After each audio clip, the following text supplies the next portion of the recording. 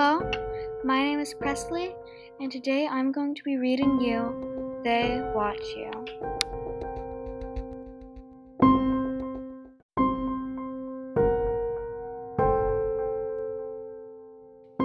In a small world lies a small city. In that city lies Lindsay. Lindsay is 25 and has no problems. She is happily married with 2 kids, Jamie and Lainey. But as we all know, good ends with bad and bad ends with good. But little did Lindsay know, she started with good. Crash! I want a divorce, Lindsay said. Fine, her husband answered. He threw off his ring and left, and a week later, they were in court. Lindsay's ex-husband, Jeremy, got full custody of the kids by playing the victim. Lindsay was heartbroken. She decided she wanted to move away from everyone and everything.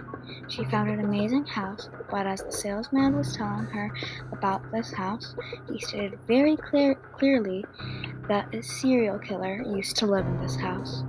Lindsay didn't mind whatsoever because he died a long time ago, and everyone who lived there has left very happily. And once she moved in fully, everything was normal.